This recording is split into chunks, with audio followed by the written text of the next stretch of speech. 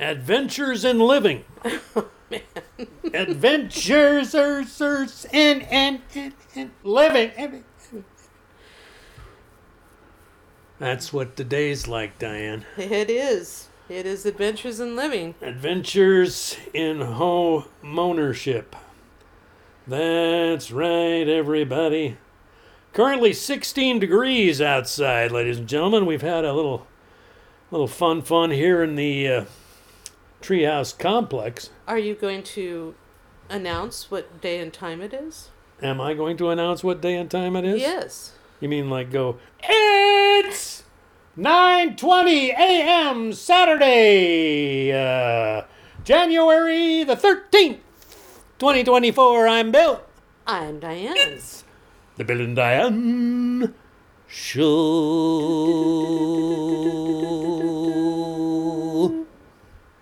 Thank you for the reminder. Well, you know, in all the tumult, I thought it might get forgotten. Yeah, well, I get kind of mixed up these days, Diane. You know, my head starts to scramble around.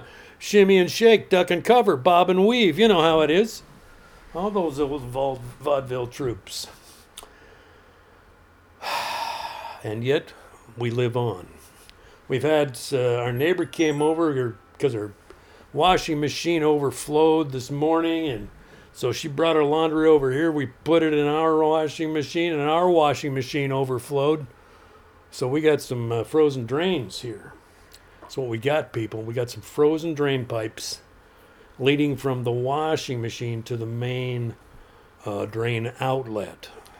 Yeah, I was thinking it was just going to be a help to a neighbor, and then all of a sudden I'm sitting here and I'm hearing water, splosh, splish, and I was splosh. like, "What?" And I run in, and there's water coming from the. So she turns off the washing machine. It stops. So we start mopping and stuff like that. All of a sudden, the washing machine comes back on by itself. It's got some kind of a fail-safe drain feature that drains the thing, even if people have said no, we don't want you to. Yeah. So we had no choice but to sit there and let the rest of the water slop out onto our well, I don't even think. Floor. Well, you unplugged it because I think there would have been. I didn't unplug it. I unplugged the dryer. Oh. No, I never. Well, it drained all the way and then stopped. Yeah, but I think it drained all the excess water, but the clothes were sopping. Well, yeah, it drained all the water it could get from without spinning. It didn't spin. Anyway. Phew. Where mechanical devices interact with humans, interact with nature, doing its 16-degree thing, to a piece of pipe that's probably not well insulated because nothing was well insulated when they built this place, and that's why we're having all this work done to our place now, is to try to bring it up to, it's like a microcosm of the whole global warming thing, Diane. I see. These people, they slap things together and walk away saying, hey, bye-bye, everybody. We're all going to retire now with our money. And so there'll be nobody to sue down the road. Yep. And blame it on somebody else. And it's like, pretty soon the chickens come home to roost. Or the wash water comes home to soak your floor. Luckily, our laundry room floor slopes just slightly, whether intentional or not, probably intentionally. So all the water drained out outside our front door onto our entryway through our deck and down through our heat pump things and stuff. So then we had to put ice melt outside the front door. It's been an active morning. I was telling Diane right before we started this, I said, boy, I feel like I've done a full day's work already. Now we got to do the show. I got myself a cup of coffee here, and I'm going to take me a sip. We got to be all cheery and stuff. Actually, it's kind of... ham and eggs. Cheery. It's kind of a fun adventure. Our hardwood didn't get bothered, although our big Carl Jung Red Book got wet on the bottom and is going to be all wrinkly. But oh well. Those sorts of things, just add to the age. So it's been a watery week here in Lake Abundance, even though it's just manifested itself this morning It's been building because it's been cooling and cooling. We had a little bit of snow, but then we were all like, "Oh, the snow missed us! Hey, great!" Hey, but the cold did not miss us. It definitely did not. We're Yeah. bundled up. I've got double duty leg warmers on. Right. I'm wearing gloves and two scarf and I've got a knit cashmere poncho and a hat. I've got a cashmere sweater and a big bulky. You should slap knits. something on your head. Yeah, all that That's true. body heat escapes through your head.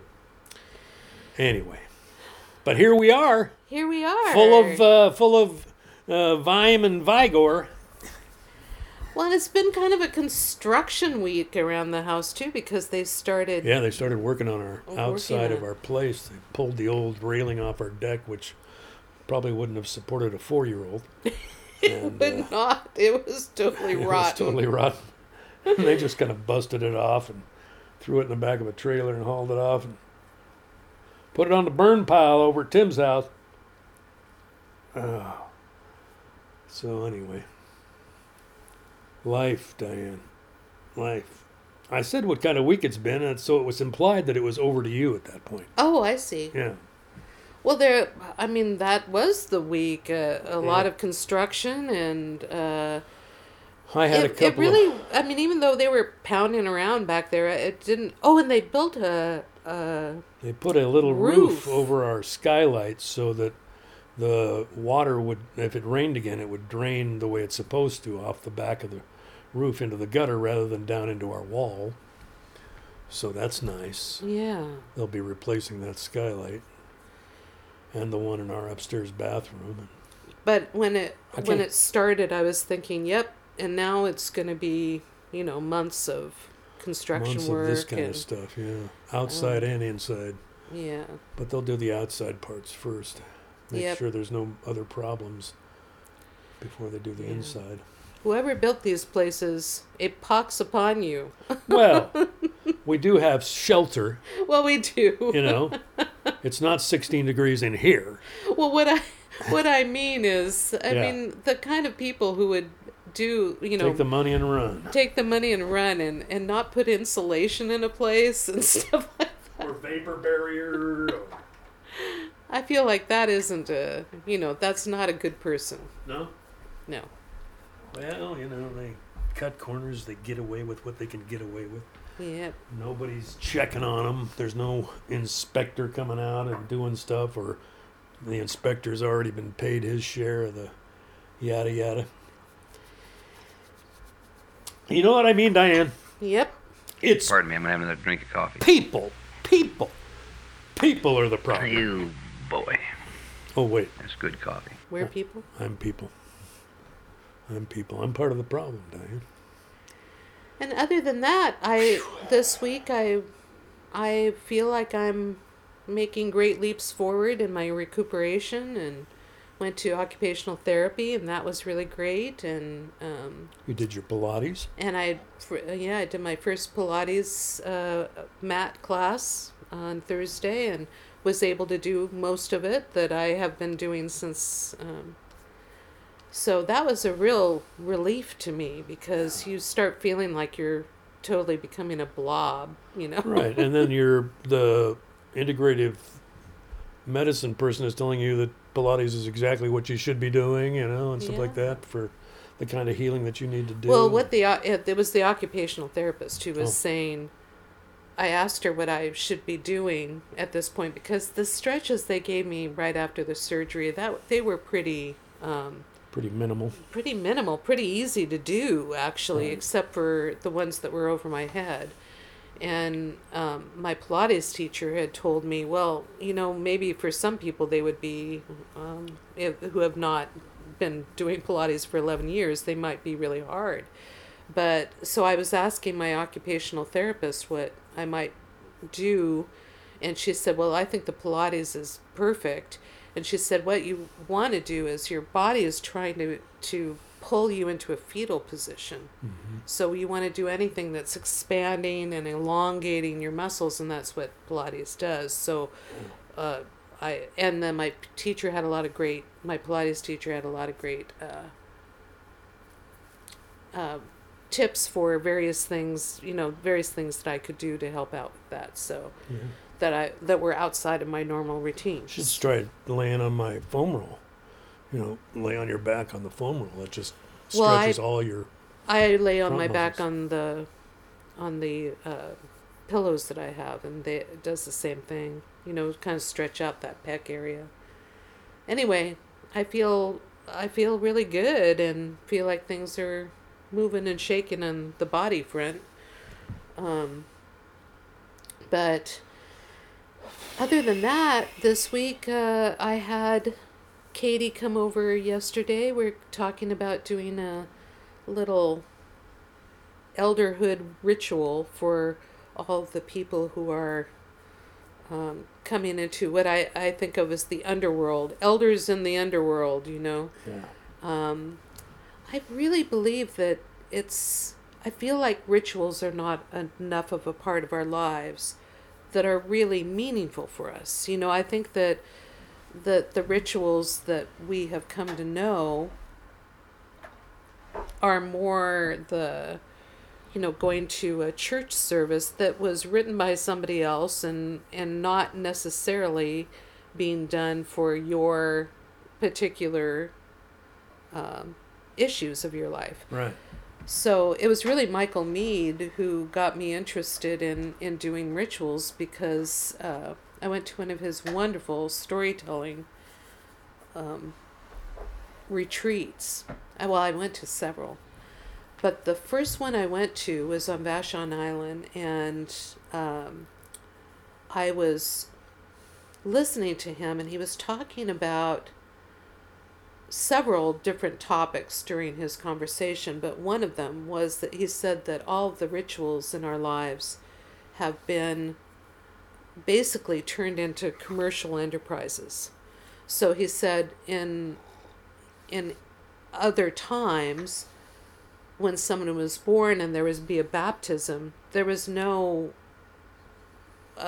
particular focus on gifts. Now everything that you have, the baptism, the graduation, weddings, anything that you could say, they were all commercialized, so that it was Wedding just showers, baby showers. yeah, exactly. And there are good things about that. I mean, that's part of the community coming together and helping a new family. But he was talking about that, and that really registered with me. And then he was talking about how people, and this was not even with the ritual information that he was giving us, but he was talking about how people don't often go into a new age group without dealing with the things that particular generation that they're coming out of, like when you're an adolescent, when you turn into an adult, you don't necessarily digest everything that you needed to digest from being an adolescent. So and so he said, so people end up almost like dragging these coffins behind them full of unresolved issues, Relics from bygone eras. and I was just so lit up by that conversation.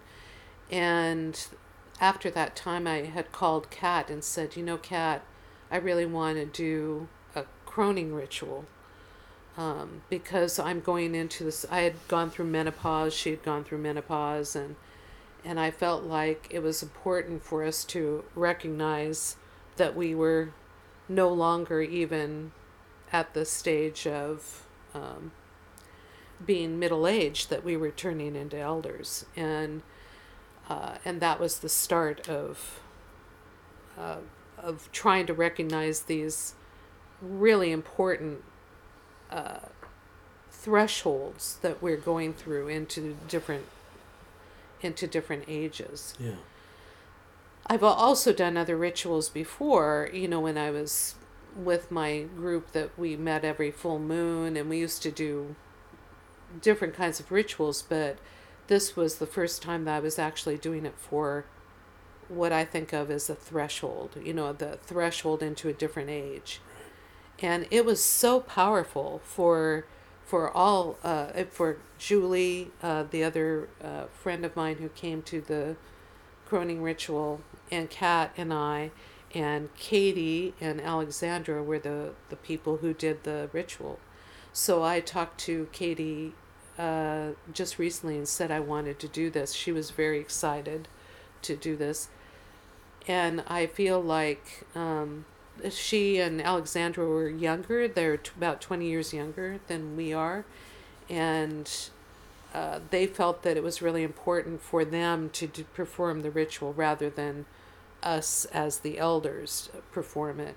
Right. And I think they were right about that. And I think it's because you need to witness to a group what you are going through so that they can know. And so Katie and I got together just to talk about the various things that this ritual is going to be about and how we were going to handle it. Neither one of us like to really construct a ritual because we just kind of want to have a little bit of structure that holds whatever the people bring into it, because I have found that's the best way. Just let the thing morph on its own, because as Katie was saying, she said, well, the ritual has already begun, because when you invited the people, when we're talking about who's going to be there, when we're talking about this is all part of the ritual. It's already begun. And I agree with that, and it was really a very powerful conversation to have. And one of the things that I told her is, I said, well, because she said, it doesn't seem like you're trying to do this ritual about you. It sounds like you're wanting the whole group to be a part. And I said, I don't want it to be about me. I always feel like when you go through any sort of life-changing experience, that other people are also going through that life-changing experience in a different way, because they're different people. Yeah.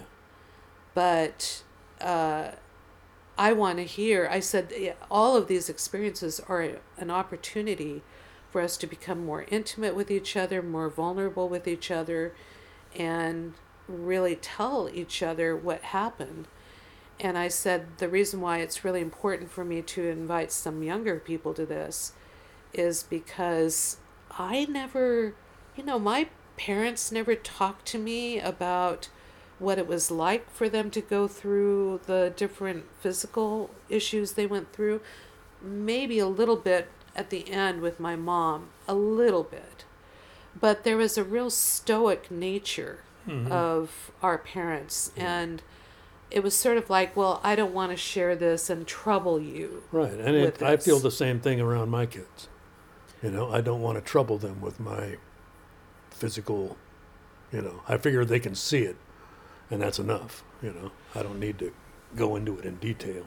However, I think that's a holdover from that kind of stoic kind of stance, which I think is probably not great. It's certainly not educational for them. It doesn't really give them anything that they can carry forward.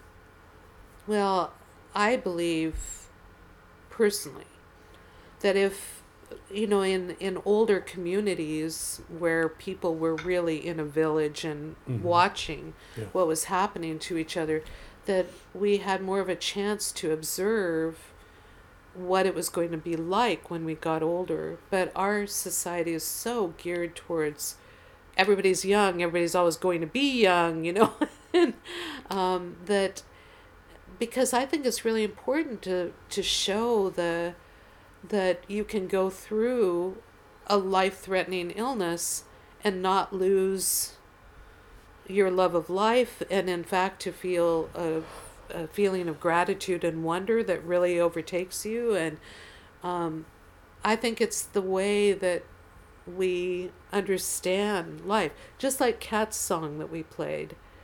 You tell your sons and daughters how to live through times like these, because everyone's going to go through it at some point. And if you know a little bit about it, it's going to be different for you than it was for anybody else, you know. Yeah. But I always feel like the more we talk, the better things are. And especially, I believe that people want to hear it. And maybe your children don't want to hear it. Maybe it has to be somebody else's child who witnesses it and can understand it from a different angle than the very close one with your parents. Yeah. I don't know. I don't know neither, Diane. But anyway, that's been a lot of what this this week has been about for me is reading more in the inner work of aging, the inner work of age, that I have spoken about on the show several times now because it's such an important book for me. Yeah. I use book darts.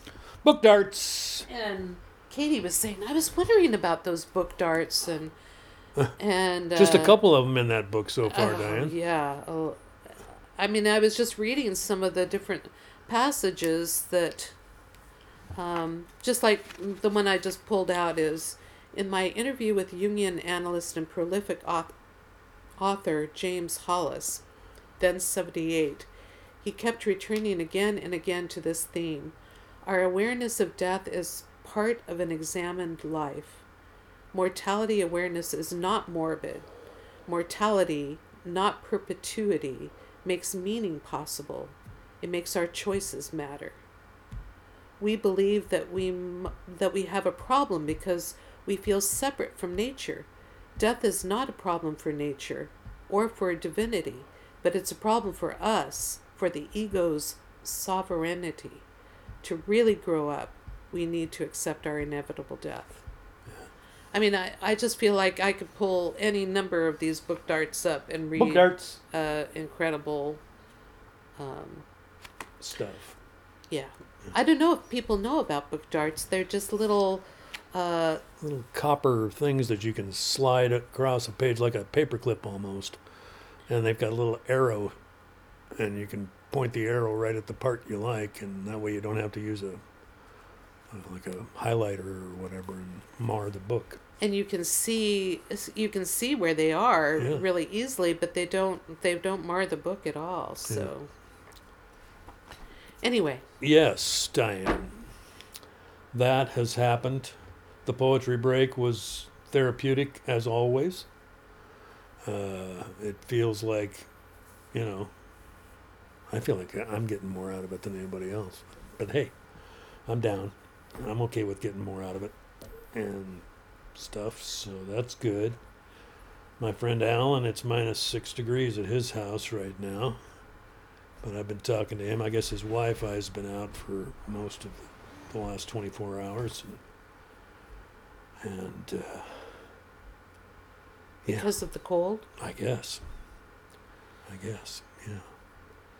But I told him about our aquatic morning here, and that was nice. And We have a rug that is in our bathrooms and in our laundry room. laundry room that is called a water hog. It's from LL Bean. And man, was I glad we had that water hog, because it sops up a lot of water. Yep. Are we supposed to do something to it to help it drain? It's actually, when we put the towels on it, it seemed to Yeah. pull it right up. Oh, there you go. Okay. So life is cold, but still groovy. Yeah. One, and for the music today, I wanted to represent that cold with a couple of songs that we've actually played before, but I just, There's songs that you return to. yeah, there's songs that you return to. And sometimes weather reminds you of a song. Well, and this is such a beloved song for me. An instrumental that I just think is really wonderful that is called January, After Midnight Polkas. But the real song that is truly beloved to me is Winter Hymn. And I feel like this particular song is so important during these times, not only for the cold, but just for all the chaos in the world and what we need to do to keep ourselves human and alive, you know. And the musician is Stanley Greenthal, one of our local heroes who we love so much. And this particular album was the one that I've spoken about before, Songs from the Journey. Or is it songs? It's Songs for the Journey. I think I always want to say From the Journey, but you know. Yeah. Yeah. Different meanings, but incredible thought of being songs from the journey or for the journey. But so the person who has the most wonderful voice, who is harmonizing with Stanley, is Micheál O'Donnell, and he is an internationally known Irish musician. Yeah.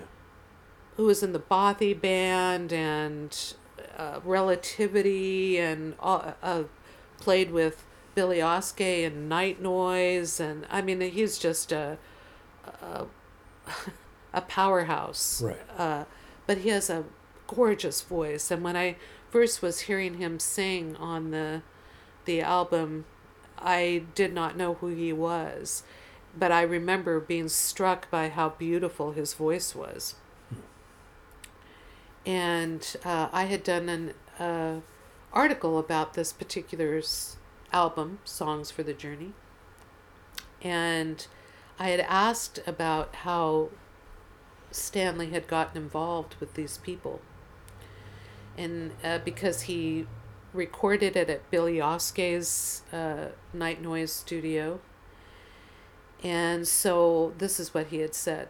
I met Micheál O'Donnell and Kevin Burke, because he used to play with Kevin Burke, around 1982 through the Portland music community. Micheál and Kevin had moved to Portland, and I was a huge fan of their music.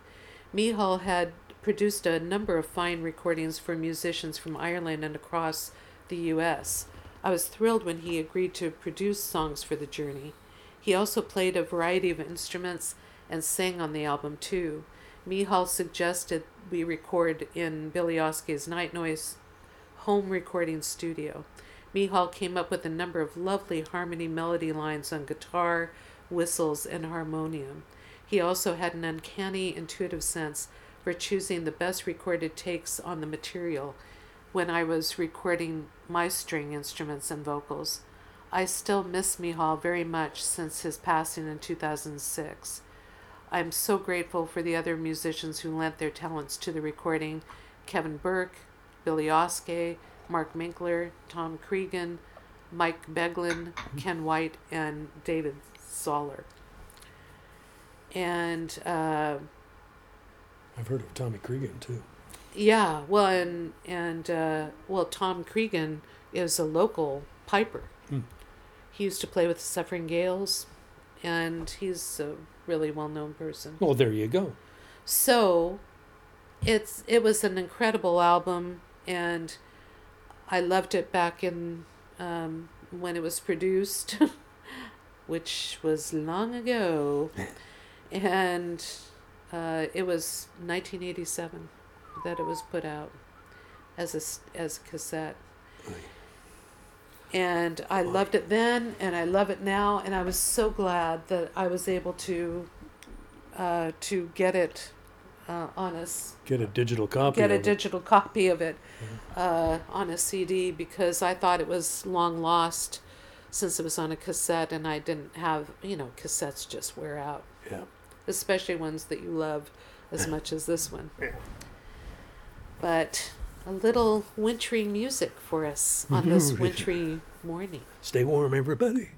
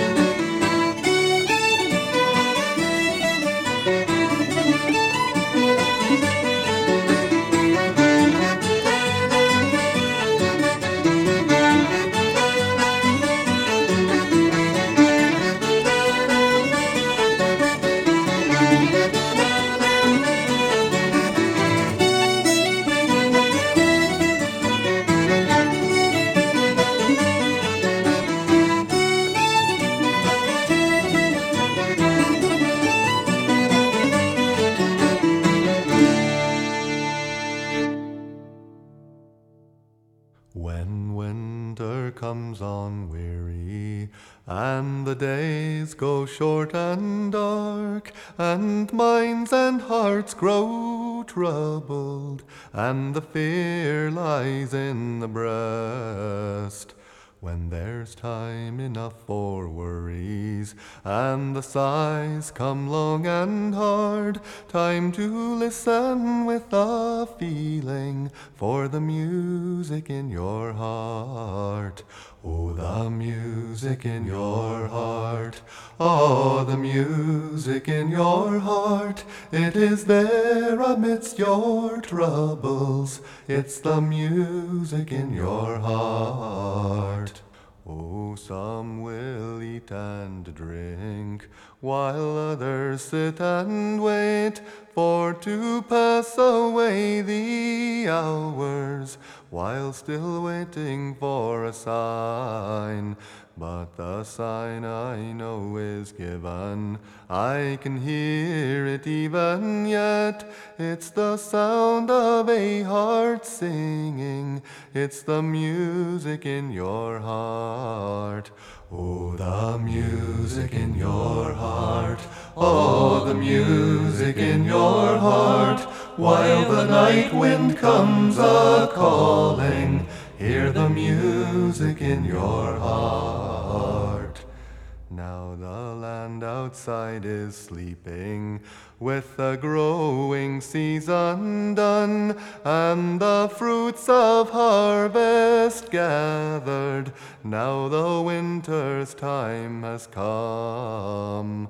We will gather one another as we go along our ways, for to give each one the song we bear, the music in our hearts. Oh, the music in our hearts. Oh, the music in our hearts, for to bind us fast together with the music in our hearts. Oh, the music in our hearts. Oh, the music in our hearts, casting light upon the darkness with the music in our hearts.